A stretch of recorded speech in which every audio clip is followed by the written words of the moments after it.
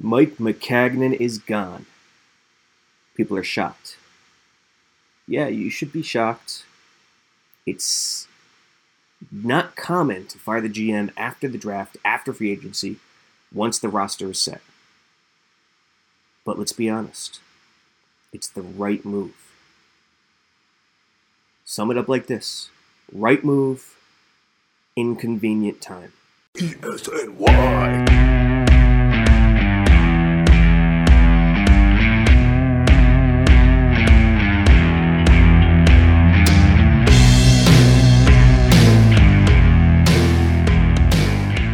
The Jets have officially relieved Mike Maccagnan of the general manager duties this morning. News broke around 11:15, 11:30, I believe. I'm not too sure. Started with a report. I think Manish Mehta was the first one to have it, but it's not important. The Jets released a statement on their official Twitter. Don't know if they sent out emails yet, but the official statement has been released. Maccagnan is gone. The Knicks storyline that was the number 3 pick last night, poof, gone. Disappeared into thin air. The Brethren Jets have kicked him off the back pages for quite some time to come. The team who's standing very quietly and smiling in the corner is the New York Giants, of course. The new laughingstock, quote unquote laughingstock of the league, the New York Giants, witnessing this unfold. Yeah, you could be shocked. Even with the original reports from Tony Pauline and Lombardi during the draft that there was a rift between Maccagnan and Gase and that changes would be coming, this is still shocking. There's no question about it. It's shocking to let the GM, the fifth-year GM, run rampant in free agency, stake his claim to a running back position, to an inside linebacker position, and pay those two positions that usually don't get paid very well in today's landscape, then roll through the draft and fire him. Yeah, that's shocking. That deserves all the criticism in the world. Like I said leading in, though, it's important to break it down. It is the right move. Mike Maccagnan has not gotten it done, folks. For years, I've been writing this. 3 years ago, the offensive line was horrid. He still hasn't solved it. Think about that. He now has every incentive in the world in young Sam Darnold to solve this offensive line, and he still has not solved it. They don't have a center. I'm sick of these talking up sessions every offseason. Oh, this is the reason why the offensive line is going to be better this season. Oh, they hired a great offensive line coach. Oh, Trevin Wesco is going to come in and be that 6th offensive lineman in line as a great blocking tight end. Oh, Le'Veon Bell, he's so good he doesn't need an offensive line. It's going to improve. I'm sick of it. We went through it with Spencer Long. He was supposed to be okay. He was supposed to make the difference that was the Wesley Johnson scapegoat. We went through it with Ryan Clady. Oh, it doesn't matter he was hurt. He's going to bounce back. We went through it with Brian Winters last year.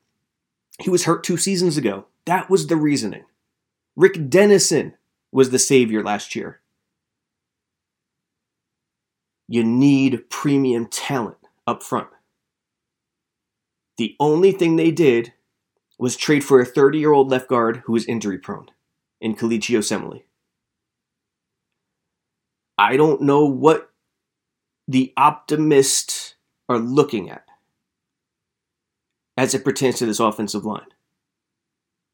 Calvin Beachum and Brandon Shell are not a good tag team, are not an above average tackle tandem. No offense can truly flourish behind that tandem. They can get by. They can't flourish. Brian Winters at right guard. I like Brian Winters personally. When you talk to him, he's a great guy. He answers questions never with attitude, always with optimism, and always as truthfully as he can. I like him. He's never been a Pro Bowler. We talked about Assembly at left guard. He's the lone Pro Bowler on the team. 2 Pro Bowls, 1 first-team All-Pro, but he's 30. Replacing James Carpenter, who was the key cog 2 years ago. Last year, he fell off. He was better in 2015, 2016. We realize this. Jonathan Harrison at center. I'm sorry, folks. Adam Gase is his zone rushing scheme. Harrison doesn't fit that zone rushing scheme as well as another center would. The offensive line is a disaster. That alone is a fireable offense. After 5 seasons. This is not one season. Think about 2006. Eric Mangini, Mike Tannenbaum took a terrible team. Their first year, they flipped 3 offensive line starters. Drafted Mangold, DeBrickashaw, took terrible weapons with Chad Pennington to 10 wins. It starts up front. So the reasons why making this move and getting rid of Maccagnan are there. They are legitimate. They've been there for years. The other question, or the other critical, dire area of need, similarly to offensive line that has not been fixed, of course, is the edge rush position. 5 years. With that money this offseason, Anthony Barr rebuffed them. First of all, we don't know if Anthony Barr's an edge rusher. He's never done it. But that's not the point. The point was, with that money, you should have targeted every single offensive lineman and every single edge player and just focused on those 2 positions. Okay, not literally, but you get my point. It needed to be beyond priority. The other areas of concern. Maccagnan has no issues drafting injury-prone guys and character-issue guys. Osemele, Clady, all injury-prone. He re-signed Enunwa. I like Enunwa. I would have re-signed him too. Injury-prone. Enunwa's played 40 games in 80 chances, 50% of the time, I believe. Crowder, injury-prone. Character issues. Robbie Anderson's been suspended. Le'Veon Bell, I don't think he's a bad character, but he's been suspended. That's an issue. He could be suspended again. Chuma Edoga. This offensive lineman in the 3rd round. It's funny. Maccagnan drafts the 2 areas of need, O-line and edge, in the 3rd round. Yet he picks guys that are just, they're a handful. Edoga shoved an official. Look at the video. It's not as bad as it sounds, but you still can't put your hands on the official. He shoved an official, got booted from the game. He has issues surrounding his will to play football. That is terrible. That's a bad mix at the NFL level. Talent is not everything. Talent isn't even the most important thing. The will to play, the will to be great, the will to buy in and work harder than every freaking person in the world, that is the first thing. And Maccagnan doesn't seem to go for those guys. That's what's strange. Ja'Kai Polite falls in the same category. Look at his interviews from the Combine. He was upset about teams bashing him in private interviews.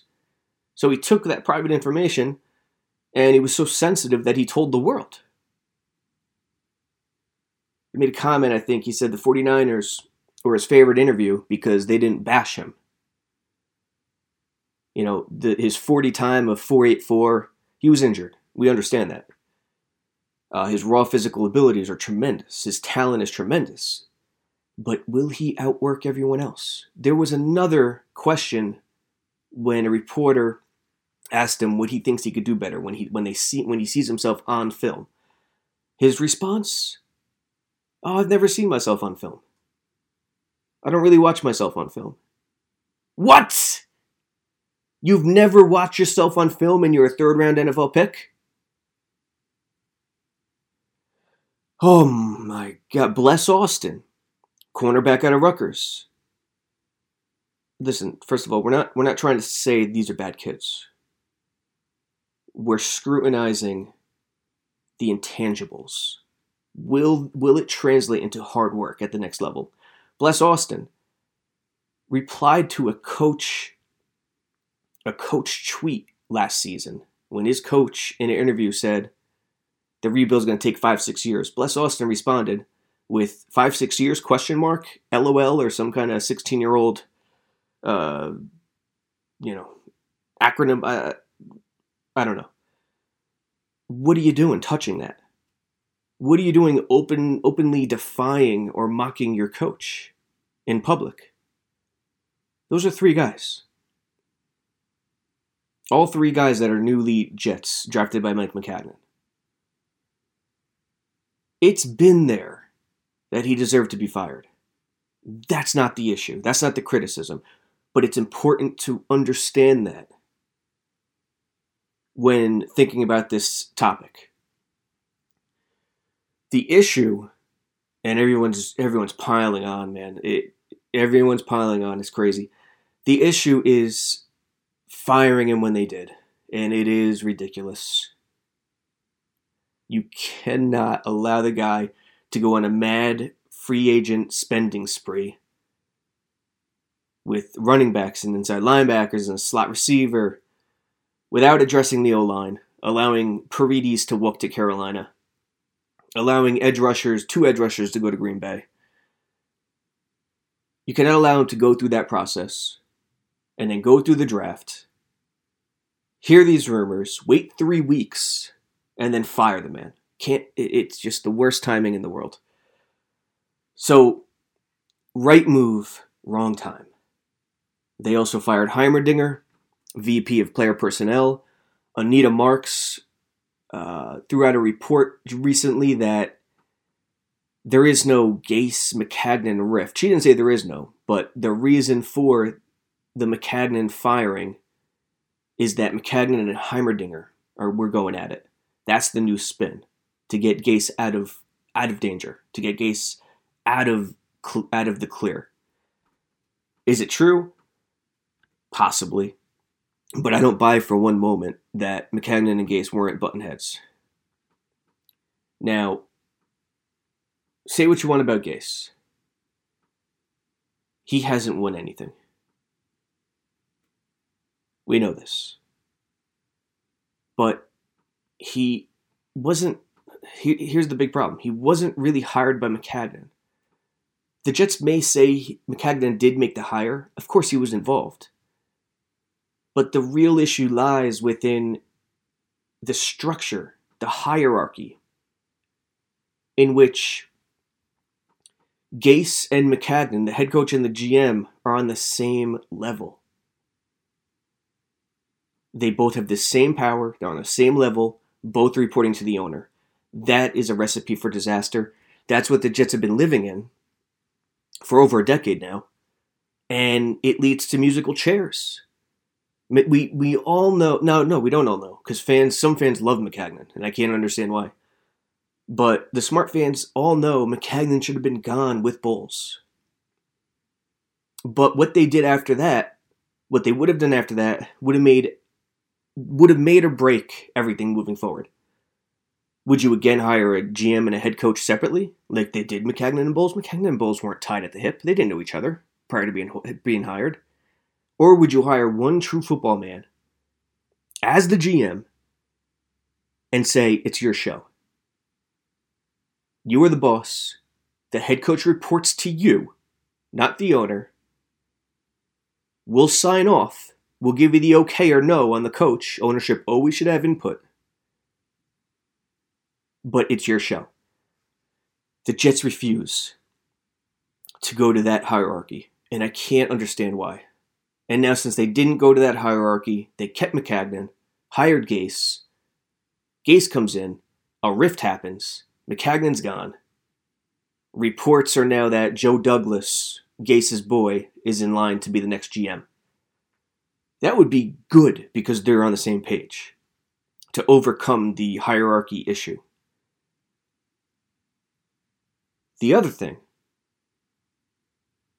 Ian Rappaport, has the report that Gase is upset about the money given to Bell and Mosley. I would not have signed either. I did film room videos on both. Both players are great. But when you look at championship teams, they don't spend money at the running back position. They don't. You go through the last 10 Super Bowl teams. Marshawn Lynch is the best example. He was the 4th highest paid back in the league. Gurley is the next best example, a runner-up last year.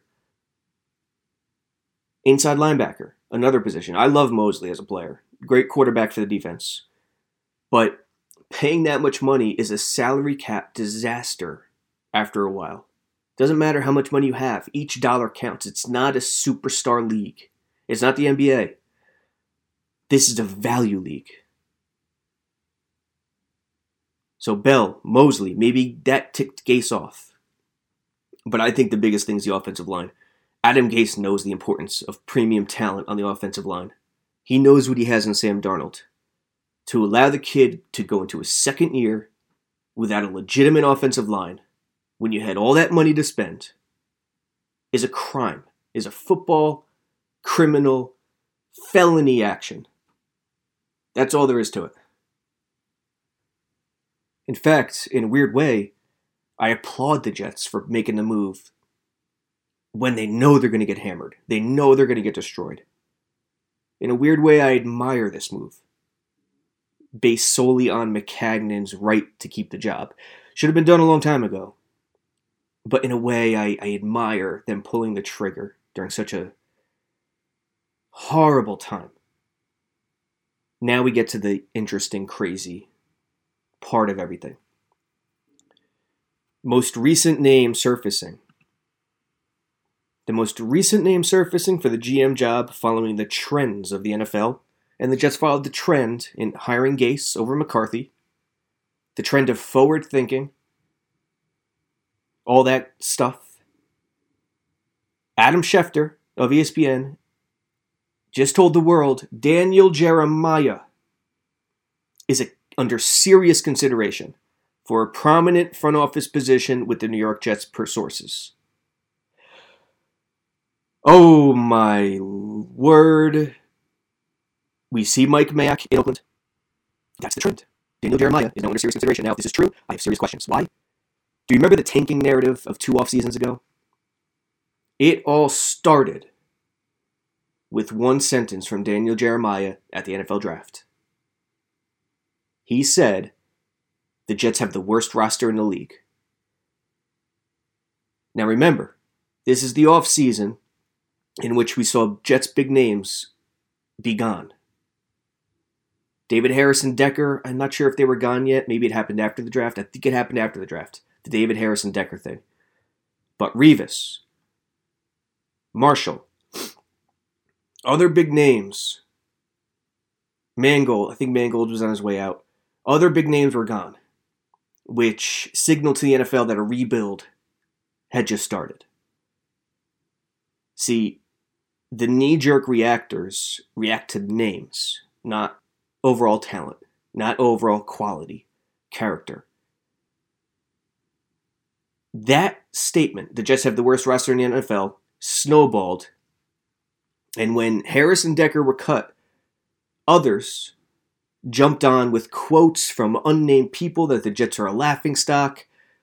But the capper was Jeremiah's quote from an unnamed NFL exec that the Jets had the worst roster in a decade. Now think about this.